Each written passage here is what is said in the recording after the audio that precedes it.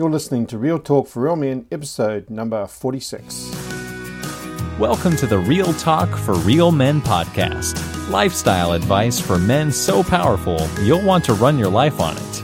And now your hosts, Guy Mullen and Chris Field. All right, everybody, and welcome back to another episode of Real Talk for Real Men. I'm Guy Mullen. And I'm Chris Field. Great to be with you again. It is good to be back, Chris. It seems like just yesterday we were doing another podcast. Well, it's just great to be able to get these coming out as we do. I trust our listeners are enjoying them. But today, you want to lead us on a subject that you've found has kind of been in your face for a little while. How did this subject get to be kind of in your head? Yeah, great question, Chris. With the coaching that I've been doing, a topic that keeps coming up all the time, which is in the background with a lot of people I'm talking with, is this aspect of fear. Fear. Fear of? Well, we'll get onto that, but often it's fear of failure, it's fear of the unknown, and it's fear of the loss of something. And I'll touch on those in a minute. But often there's this fear which is paralyzing people and preventing them from doing the things that they want to do. Are you saying these people didn't necessarily know that it was fear until they talked to you? Well, it's a difficult question to answer. Sometimes people realise there's a bit of a fear there, but they don't understand the full extent of it and to what's going on. And when we're caught up with our own thoughts, our own emotions, we can't see the wood for the trees. We can't see the reality of things. And so, you know, when there's somebody around who can ask some questions, be a bit of a sounding board, then that whole aspect of fear can start to be unpacked. And for those of you listening, you've got teenagers, you'll experience this as well. We've got teenagers coming up. Chris, you have had, your kids are all grown up. But our teenagers are classics for having fears. Fears that they're not going to be liked, fears that they don't look good enough, fears that they're not going to be able to find a job, fears that they're not going to be able to find a house that they're priced out of the market. There are all sorts of fears that our teenagers deal with. And also as men, we deal with fears. I know as an entrepreneur, I deal with fears, and something that I've had to fight a lot over the last few years is recurring feelings of, well, what if, and dealing with the fear, and then the fear leading to procrastination. So instead of fear, we could maybe use the words like intimidation or insecurity, these sort of words? Yeah, I mean, you could use a few different words: insecurity, anxiety. They're all different flavours of the same type of ice cream, if you like. And do you think maybe from what you've observed with people, many more people might be carrying a level of fear that they haven't recognised as strong as it is? Yeah, well, I think that often we have fear, but we're not prepared to admit it, and we hold it within ourselves, and it can be a lonely place when we have a fear. Now, I mean, the greatest fear that, we weren't actually going to talk about this, but the greatest fear that perhaps we all have at some point in our life is the fear of death. And if we're honest about it, that fear of what happens when we take our last breath and when we move over to the other side, there's the fear of the process of dying and what that's going to be like. But then what happens to the other side, we all must think about it at some stage in our life. Mm-hmm. So this is now fear of death, but you're talking then just about people who, in ordinary life, are actually kind of, what do you think, maybe holding themselves back, or not achieving what they should because of fears? Yeah, well, look, let's bring it down. We're talking about it at a high level. Let's try and make it into something that we can deal with in a 30-minute podcast. So let's break it down into three types of fear. So the first one I really want to highlight is just the fear of loss, right? So that's losing your job. Fear of losing your job. Consultants come in and you're fearful of your job being lost, or there's a restructure and you're fearful of losing your job. You could be fearful of losing face. It could be, you know, a teenager who's fearful of standing up in front of class and giving a speech.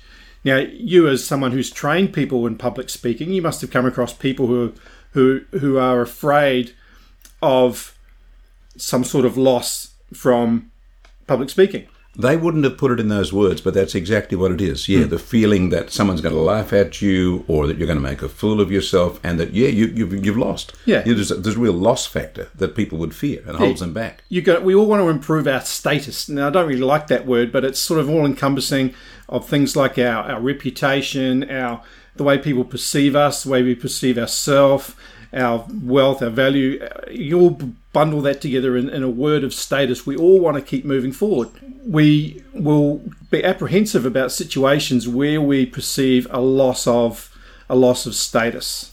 Another area I can see fear of loss coming in, I think a lot of people in relationships are afraid that they'll damage the relationship. They might put up with circumstances they're not happy with. They won't confront them, because if they do, they just could escalate the issues, and then they might damage the relationship permanently or whatever. There's a fear of loss would probably come in quite a wide range of aspects of our life. Yeah, and yes, and so might be that there's a tendency to rebel against times of conflict, times of argument, times when you've actually got to stand up and disagree with somebody. You might rebel against that because of some fears associated with it. But there's also another fear, which maybe that sort of example highlights, and there's the fear of the process of change. Fear of going through change. The fear of going through change and that process of the fear of the unknown. Mm-hmm. We always like to be where we've been before, in our comfort zone, and then if change takes us out of that comfort zone. Yeah, and that's the way physically our body works. Our brains are wired that way. They likes to go down paths we've gone down before. Now, what brings to mind is recently we spoke to Luke Gibbons, in a recent podcast 43 and 45, where he talked about some of the biological aspects of being addicted in pornography. Obviously, in pornography, there's also this release of hormones, pleasure hormones, which is going on, but there's also this aspect of pathways that are getting built, and then the more they use, then the stronger they get. If you picture walking through the bush, and initially there's no path, you're just bashing your way through the bush. Need some sound effects here. Bashing your way through the bush, and as more and more people move through that trail becomes stronger and stronger. It becomes a beaten track. Yeah. And eventually it may even become a main highway. Yeah. Right? But if there's the first few people that go down that track and then nobody goes down, and it's going to regrow, it's going to disappear. But once it becomes a highway, then there's no real going back. And it's the picture of kind of the way our brains work. The neurological pathways, is boom, boom, boom, these pulses of neurons that our brain fires out. And the more we use a pathway, then the easier it is to continue to use that pathway rather than another one. And this can work for us, but it can also work against us. And fear is one area where it can really work against us. So we can get stuck in certain things that are not an offence to our neurological processes. But when we're asked to change, that kind of upsets that whole balance that we've been comfortable with. And we resist that. We fear it. Yeah, and I'll speak more about another aspect of this in a minute, but the process of change is one where maybe we've had some bad experiences with the process of change, or maybe it's just we simply fear, we don't know what is going to happen, and we don't like that uncertainty. We fear that uncertainty. We want to have more control. We want to know what the outcome is. We want to be able to piece things together, and that whole thought of I just don't know what's going to happen just throws us off. So let's say you've got a teenager who wants to buy a car, and the whole process, they can't get their head around the process. Think, oh man, I just know it's going to be bad. I've got to go through all this. It's going to be such hard work, and I just know it's going to be bad. I know I just fear going through it, and it results in procrastination and not making decisions. And you find even in adulthood, then some of the people you work with will have that sort of procrastination factor, which you would label probably fear-based. Oh, it's certainly. We, I mean, it can be personality specific. So some people are not going to be so concerned, a bit more fly seat of the pants and don't mind the flexibility. But others, certainly we can have this fear of what is unknown to us. I'm just picking up, though, I would say that fear of change is actually linked a little bit to fear of loss, because with the change, you actually lose what was there before. So it's kind of a double whammy. Well, there can be aspects of both of them, and also the third one. And the third one is just the fear of failure. Mm-hmm. And this is one actually that comes up a lot when I'm coaching with men, and one that I've fought with myself as well. And the fear of failure is just this fear of setting a mark, but just what happens if you fail to hit it. Mm-hmm. And this can be something which can be very difficult to battle, and it can really result in a lot of procrastination and a lot of half-hearted effort at whatever it is we're going to go and do. And the rationale often is that, look, if I don't give 100%, if I give 80% to this and it doesn't come off, well, I can tell myself, well, maybe I would have got it if I went the whole... You give yourself an out. You give yourself an excuse. I wasn't fully committed. It's not all my own failure. And you give yourself some excuses to be able to deal with the sense of failure that will come from it. So this fear of failure can stop us from taking on the tasks that we know we need to do in order to hit the mark. And so really that's very much linked to our self-image, isn't it? We don't want to have further reason to think less of ourselves. And we can imagine ourselves as a hero, but if we're put to the test, we may prove that we're not. And so, let's not try that one. Yeah, well, I mean, that could well be a fear of going through a hard process. Yeah. Right? Fear of the hard work, fear that we're not going to be able to cut it, that we haven't got what it takes, that we're going to put all this effort in, we're going to put this time and effort and resources into it, and then we're going to miss the mark and we're going to be worse off than we were before. I would imagine that part of this is, I'm going to say, cultural, sociological. In a context where we are working in a team with a bunch of people that are helping us through the process, and the stakes aren't so high, they're setting for us a path that's reasonable, like for a student in school being taught maths incrementally over a period of years. There's really the challenge or the dire consequences of the challenge are kind of minimized because of that context. When we're a lone operator, or when we're out on our own trying to start a business or trying to break some sort of ice, that then becomes a bit of a different deal then, because it's all on us. We don't have that support team. I think of the scripture in the Bible that talks about encouraging one another. And I think probably for people that struggle with these things, just having people around you who will be there to kind of carry you through the process must be very helpful, must be very valuable. Yeah, absolutely. And that's one of the hard things about that people find being an entrepreneur, starting a new business in those early stages, is that you're all on your own. But eventually you've got to bring people around you. You have to get some form of encouragement. You have to get some form of help. Even the staunchest, toughest personalities at some point will need the help of others, even if they perhaps will refuse to admit it.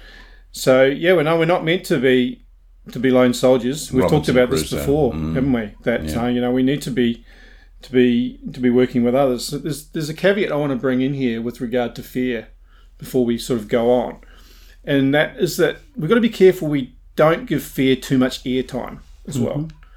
No, you brought up the subject. I brought up the subject. So, don't look at me.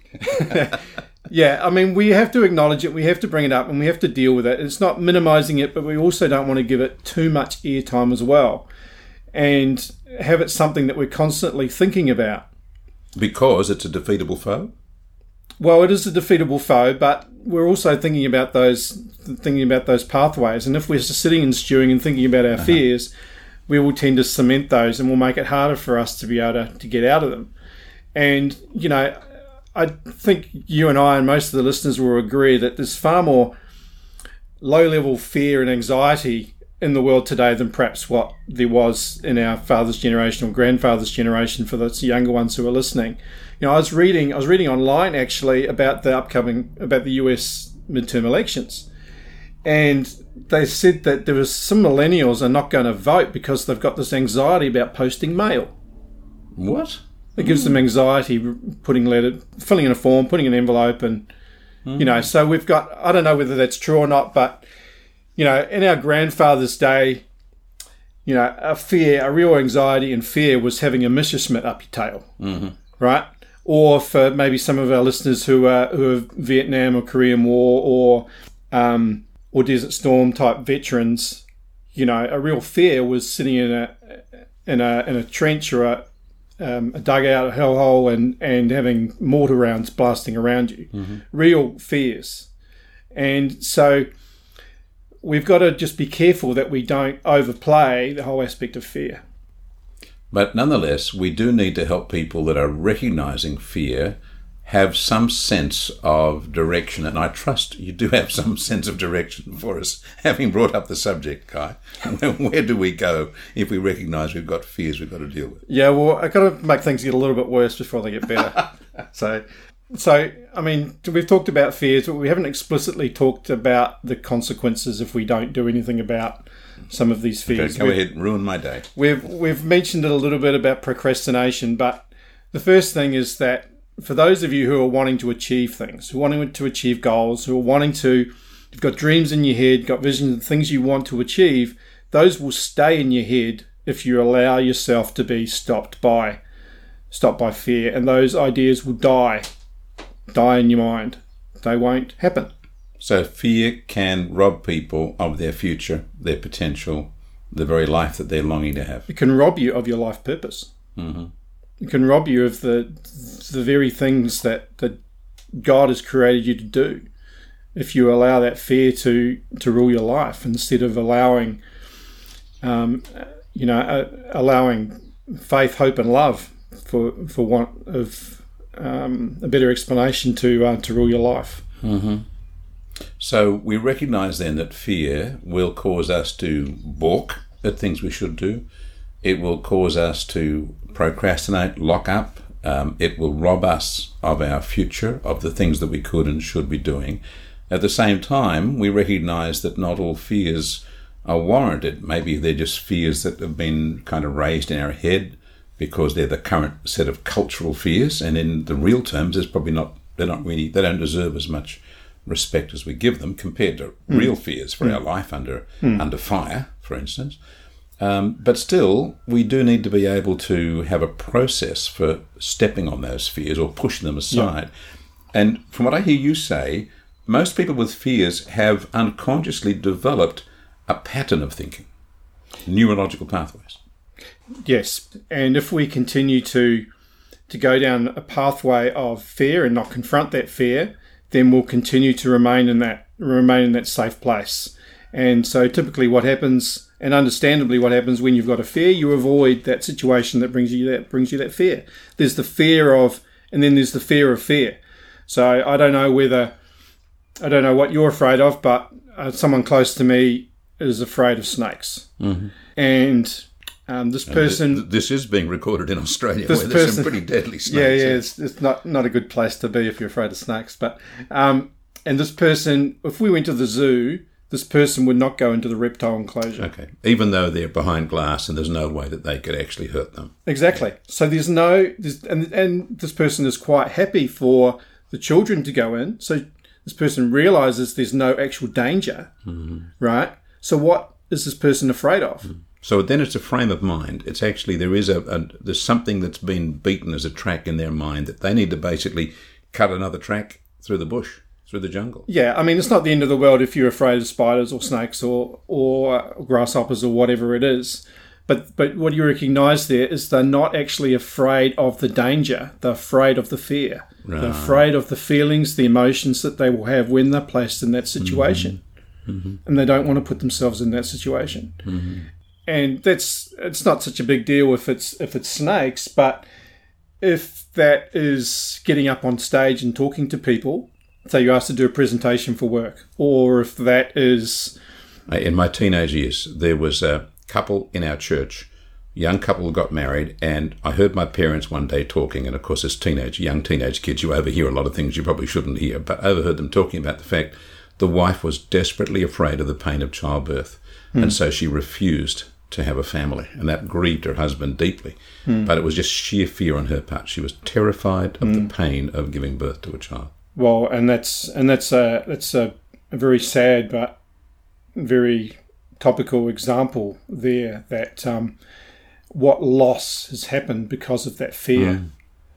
All their potential as a family was completely shut down because of this thing in her head about how horrible it would be to... And yet all her female friends, all the other married women around in the church were having babies, and they could survive it. It wasn't... And I completely understand why a woman would be afraid afraid of childbirth. Having watched it a few times, it looks horrible, and our wives are amazing to go through it. So I completely understand that. I'd be afraid of it too, but it's just sad that outcome, that fear has allowed her to, stopped her from having perhaps the joy of having children. What do you, or what would you recommend to the people that you've been dealing with where you've recognised fear? What is the first steps for someone to take to move out of that pattern that they've... The precursor to that is to recognise where our fears come from. And if we can identify where our fears come from, that can help us. Because typically our fears come from the stories that have built up some stage in our life. So that woman, maybe that was her mother or a grandparent or an aunt. I don't know what it was, but maybe there was a story somewhere else in her life. Yeah, or a movie that she saw or something.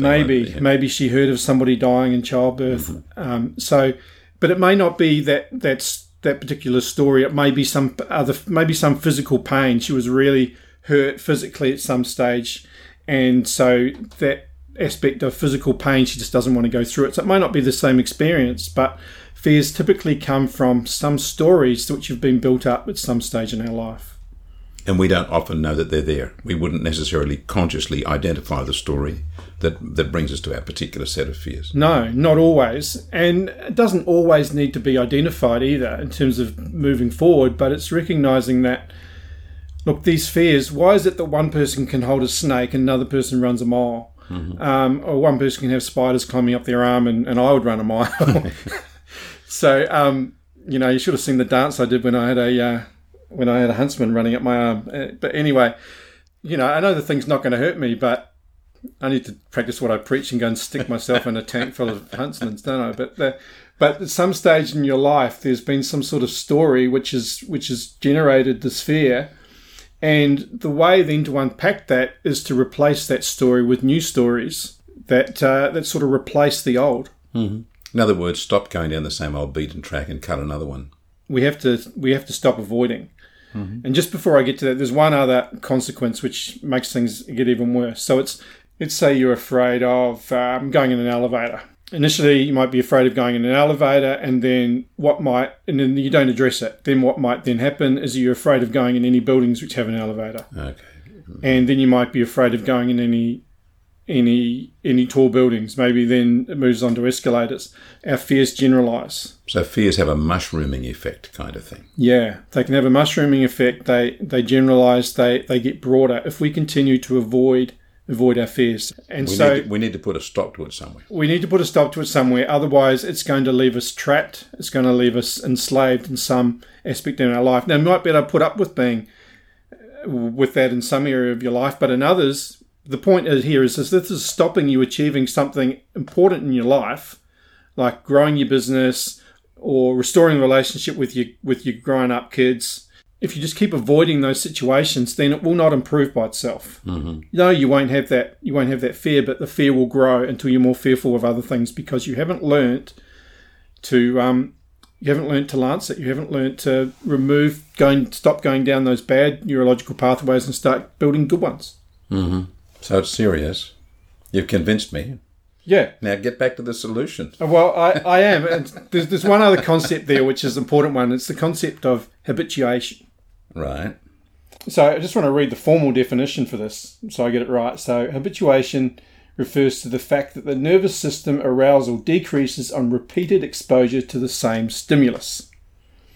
Okay, so in layman's terms, that means that familiar things get boring.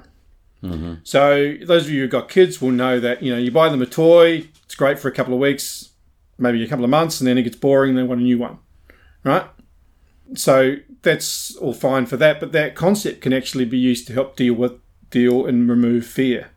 The concept that we use to then say, okay, well, to deal with this fear, we actually have to have some exposure to it to reduce the stimulus. Not necessarily at its fullest extent. Not necessarily at its fullest extent. Mm-hmm. So Chris, what would you do if you came across somebody who was afraid of doing a speech?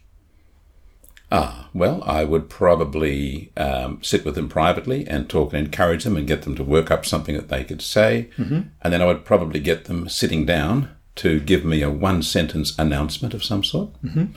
And then I might get them to stand up and give it to me again, and then progressively move them out of their comfort zone to the idea that they could stand in front of 5 people and give a 1 minute thing, and then maybe move them on from there to a 5 and so on. So that, start with 5 friends and then move it to... It would be progressive, yeah. And you would hope that as they sort of recognise that, hey, that works, that becomes a platform for them moving to the next challenge, and then getting to the point where they've actually been successful. And then with success comes confidence. Yeah, exactly. And it seems obvious. And the reason this works is because of habituation. Because the more that we do something, we become more comfortable with it. It becomes more normal.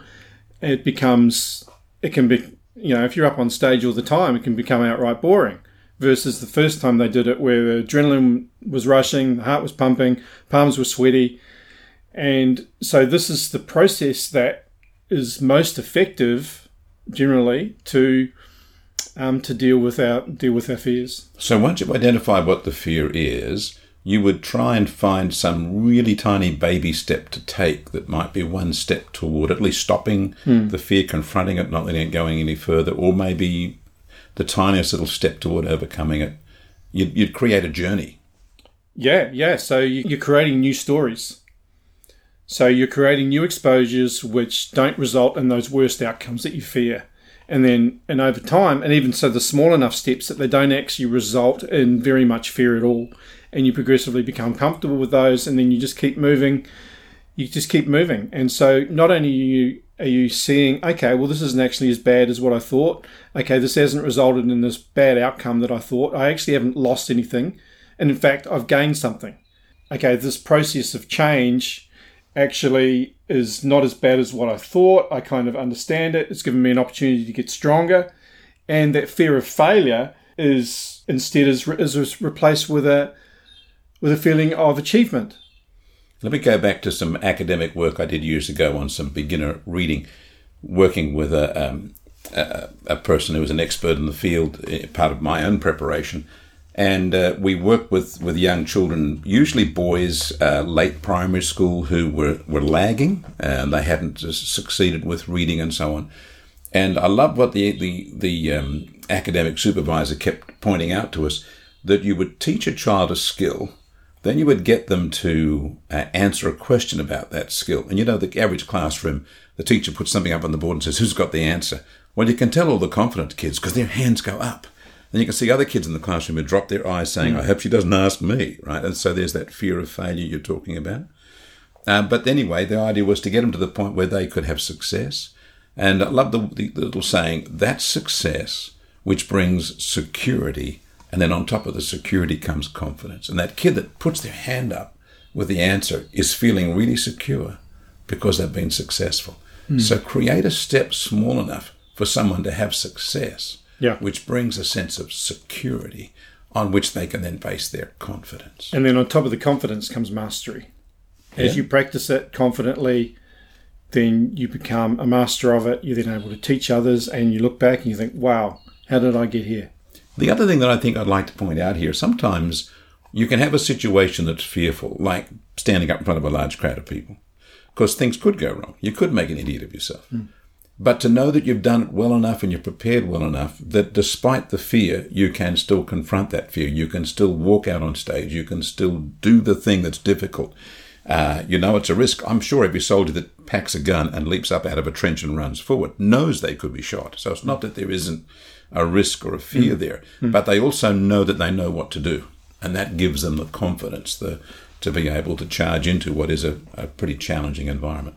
Yeah, well, certainly if you're someone who gains confidence through having the skill and having proper preparation, then that will help to allay those fears. I certainly found that in the corporate world. I really don't like getting up and doing spontaneous speeches, but if I'm well prepared, PowerPoint presentation, I know exactly what I'm going to say, I know the content very well, I can answer all the questions, then I'll get up there with no fear and be very confident. So for me, the only difference really there is preparation, how well you know the subject matter. Okay, we're running out of time, so just make sure you've answered this question. What are your prescriptions? Okay, solve our problems. Come on. Look, the crux of it is that you need to stop avoiding fear. If if this is a fear which is not the sort of danger fear that we've talked about, so let's make sure we're talking about the right sort of fear. But if there's a fear of getting up on stage, or fear which is making you procrastinate, to stop doing the things you want to do, to maybe leave your job and start a business or go for that promotion or whatever it is, if there's some fear there, that you need to stop avoiding it and you need to work on a plan for how you're going to confront this fear. Now, you may be somebody who just wants to dive in, but probably if you've got this fear and you're procrastinating about it for a period of time, probably that's not the best idea. Maybe it's working out a plan which is stepwise increments to help you to build confidence, build the skills, so that it becomes almost impossible for you to fail because you've done enough preparation. Mm-hmm. So that's the key, really, is you need to confront that fear. And there are a lot of different ways of doing that. So I'm not going to sit here and tell you what's the best way to do that.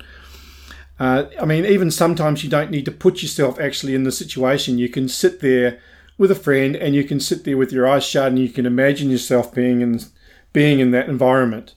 And initially, maybe that you're feeling really tense, but then maybe you start to take the heat out of that picture. You start to picture yourself doing a good job. Maybe you start to reduce the colours a little bit. You can smell the smells and hear the sounds, and people starting to cheer. And so, there are a lot of different ways of doing that little bit of stepwise increments to get your confidence level and reducing that anxiety and that fear of that fear. So, but that's the key, is you've got to confront it. And you could, I like this thought, you can actually rehearse in your imagination. Just actually take yourself through the process. I remember when I was a boy at high school and I had to speak in some statewide competitions. I'd won my way through to a national finals. And before I even got to the building, which I didn't know what it was going to look like, I imagined myself standing on the side of the stage behind the curtain. I imagined hearing my name being called from someone standing at the podium, and I knew I had to walk out in front of that huge crowd of people while they were applauding, and I had to shake hands with the man who introduced me and then stand at the podium with my notes on there. And so in my head, I actually closed the night before. I had lay in bed with my eyes closed and rehearsed that point. Would I step out with my left foot or with my right foot? I even went down to that sort of detail. And when it came to the night, which was the following night, in front of the crowd of people, I got to the podium with great confidence. That was the one part I'd rehearsed in my head 1,000 times. And I think I delivered a pretty good speech. But it was that sense that I actually did my rehearsing in my head. They talk about other people that have been able to kind of work things through by just feeling like they've actually been there because they thought their way through. What would it be like to sit at the table with an estranged teenage son sitting opposite you? And how are you going to break the ice? And what's the first thing you're going to say? And how are you going to handle his antagonism? And just rehearse that in your head. There's no risk there because he's not there and you're not there, and nothing's going to be said that you'll regret. You can actually just begin to address that whole process as a first little baby step toward working out how you're going to deal with the bigger problem as you get closer to it. So that does two things. It gives you the confidence and also gives you the skills. Yep, I've been there and done that, or at least I feel like I've been there and done that. Mm-hmm. Yeah, and I've done this with clients. Say a client has got something important they want to ask their boss about. They're really nervous about doing it, maybe even fearful of doing it, and we'll sit there and we'll talk about the situation. What's the best way to do it? What's the best time? What are the things to look forward to when you should go in there? So there's the preparation side of things, but then there's also actually rehearsing it together and getting what he or she wants to say succinct, to the point, confidently. So almost role-playing it, you're talking about? Exactly. Yeah, okay. Doing role-plays. You can do that too. So there are a lot of different ways of confronting it. Most of us are actually quite visual. About 80% odd of the population has a largely visual representation system in the way that we work. And so that whole idea of sitting and closing our eyes and picturing ourselves in the situation and manipulating what is going on, it sounds a bit weird, ooey-wooey, but that can really help us to gain confidence. And what it does do, it picks up that very first point you've been repeating several times, actually confront the thing, actually take some kind of proactive steps. And I think that's probably the bottom line, guys. If you're dealing and recognizing you've got fear, then hear what Guy's encouraging you to do. Actually, don't let that fear continue to hold you in its sway. And I'll just reiterate, three benefits. So you're wondering, what's the point of doing this? Well, three benefits to go away with. The first is that confronting your fear and actually overcoming it, the sense of power and accomplishment that you get from that, it can be quite overwhelming. I don't know whether any of you have done something which appears to be high risk, like a high wires or jumping off or abseiling or parachuting or bungee jumping or one of these types of things.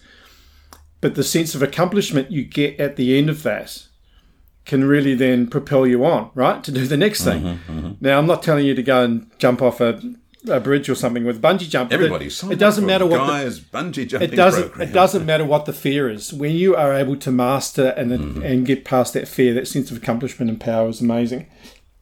And the converse is true as well. If you give in to the fear, then the fear gains strength and you lose strength. Yeah. So secondly, on a behavioural level, confronting your fear repeatedly helps to gain skills and mastery. I mean, we talked about that confidence, and then practice, that's success, and then that's mastery. Security, that's confidence. Yeah, and mastery decreases the chance of failure, and therefore the need to worry about it next time. And of course, if you become experienced with beating one fear, then that will give you some confidence that you can then beat another and another. And anything that comes up at you, anything that life throws at you, you know, okay, well, this might be hard, but I've beaten fear before, I can do it again. And on an emotional level, and as we said before, you know, like the example of going into the reptile enclosure, it's often not actually the danger. It's actually the fear of fear itself, the fear of those emotions that are going to come up, which can really hamstring us. And really, you know, the scripture tells us to renew our minds. And really, that's all it is. The thought, those thoughts which then result in emotions and physical changes in our body, which we don't like. The beating heart, the clammy hands, those things can be overcome simply by renewing our thought processes, renewing the way we're thinking about that situation. We can beat the fear. Wow. Guy, thank you for that. When you said you wanted to talk about fear, I hadn't realised we were going to get to this, but I think this has been really helpful. Of what we were going to do. I was afraid of what you were going to say. No, I think that's been very helpful, guys. I hope you've appreciated that. And Guy, thank you for sharing all those thoughts with us. Okay, guys, so you'll be able to pick up the show notes over on realmen247.org. As always, we'd love it if you'd tell your friends about our podcast, because we think we're putting out some stuff which is helpful to you. If you've got some friends who might find it helpful, then pass it on. We'd love for you just to subscribe, and we would love for you to join us next time. Yep, so we'll see you then, guys. Okay, bye-bye. Thanks for listening to the Real Talk for Real Men podcast at www.realmen247.org.